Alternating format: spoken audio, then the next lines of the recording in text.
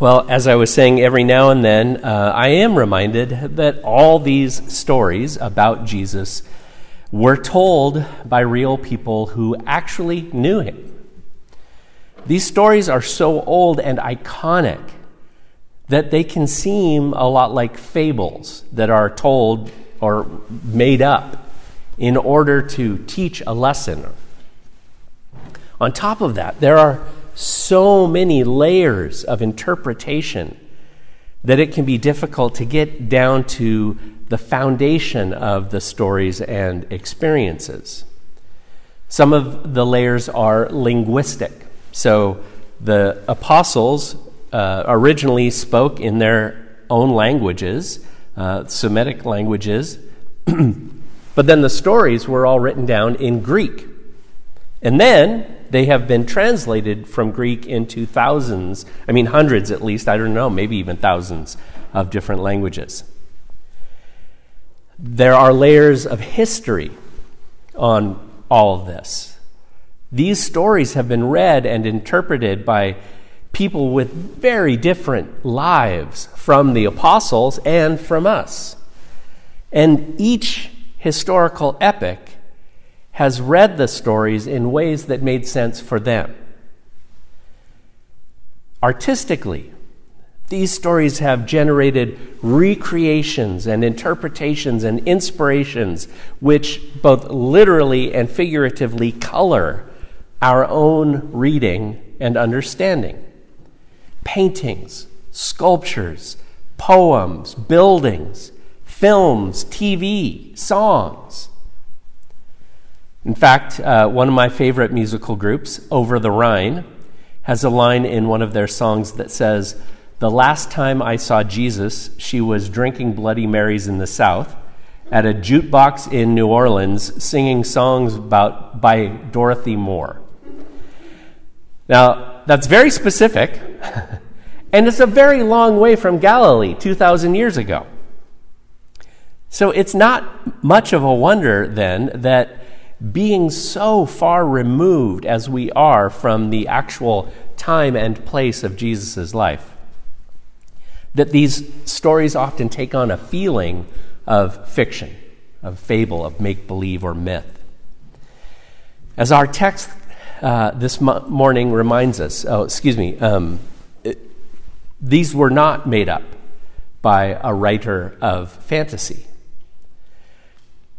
This is the story of Jesus as told by real people who lived through the experiences with Jesus. Our text this morning is very short, but it holds some mystery, the most significant being why it moves from singular to plural. You notice that it moves from this is the disciple who testifies, etc., to we know that his testimony is true.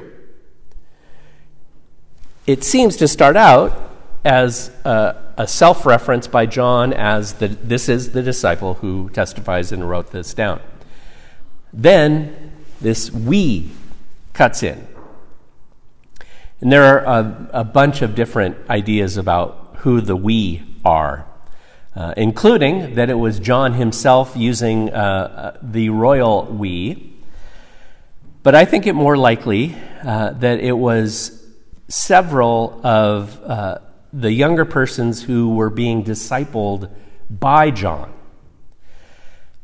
We know that each of the apostles had a group of folks around them that they were teaching and guiding and discipling. And we know things like that Paul, for instance, would sometimes dictate his letters while someone else did the actual writing down. So I agree with the many scholars who believe that John himself pretty much finished his writing of the story of Jesus at the end of the previous chapter, what is our chapter 20.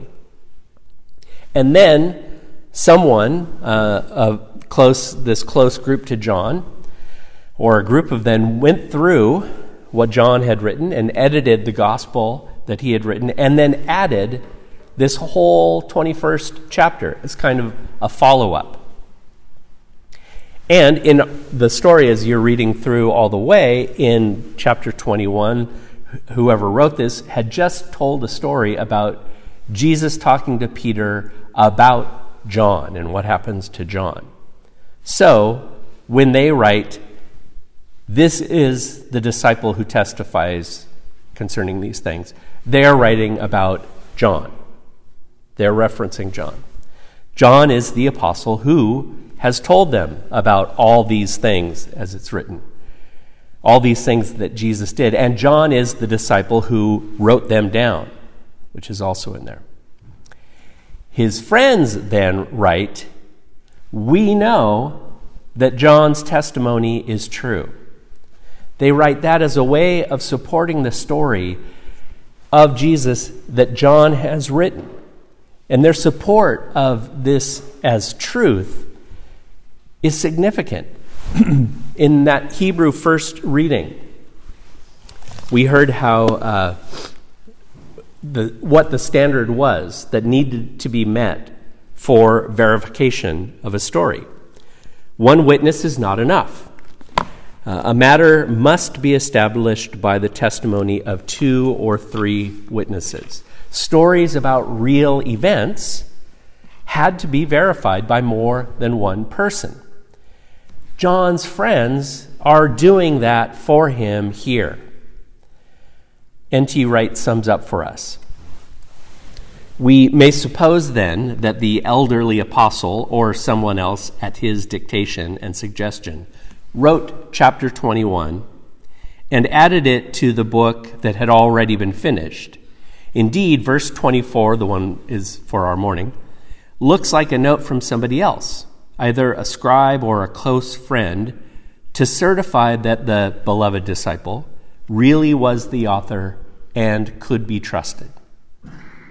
In fact, this notion that it's somebody else that's writing this at this point, and that someone else close to John did some editing on the book, might be the reason why John comes across in this gospel as being so arrogant. Remember, we've talked about how every time John shows up in this story, it's not John, it's the disciple whom Jesus loved, which sounds fairly arrogant. But Dale Bruner writes, "One can imagine the we editors going back over the already written gospel and inserting the several 'the disciple whom Jesus loved' references, accolades that the beloved disciple may have been too modest to write of himself." So maybe it wasn't John that was calling himself all the time the disciple whom Jesus loved. It might have been his friends throwing that in. This one little sentence for this morning, verse 24. This one little sentence draws our attention to the real life people behind these pages. Our entire New Testament was written by the people who actually lived with Jesus, who lived through the experiences that they retold, or by people like Paul, who had experienced the presence of Christ in some powerful, very real way. And all of this was written down and began circulating around Jerusalem, Judea, Samaria, even farther. All of this was written down and was circulating when there were still other eyewitnesses living who could challenge the truth of what was being told. Some people actually did write other stories about Jesus at the same time as these were written. But all the ones that are collected in our New Testament were the ones that lasted. All by real people in their real lives read these writings, and they rang true in their lives in a way that the other stories just didn't. And so these ones were passed down to the next generation. This groundedness in real life takes on immense importance because of the claims the writers make about who Jesus is.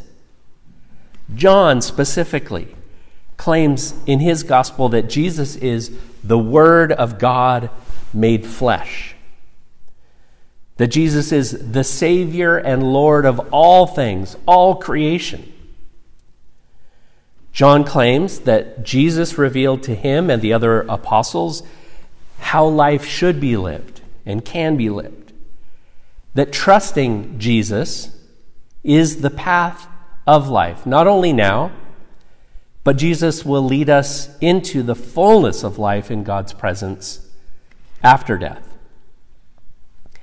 The apostles themselves lived through all of these experiences retold in these pages. They wrote the stories down or dictated them to someone else to write down.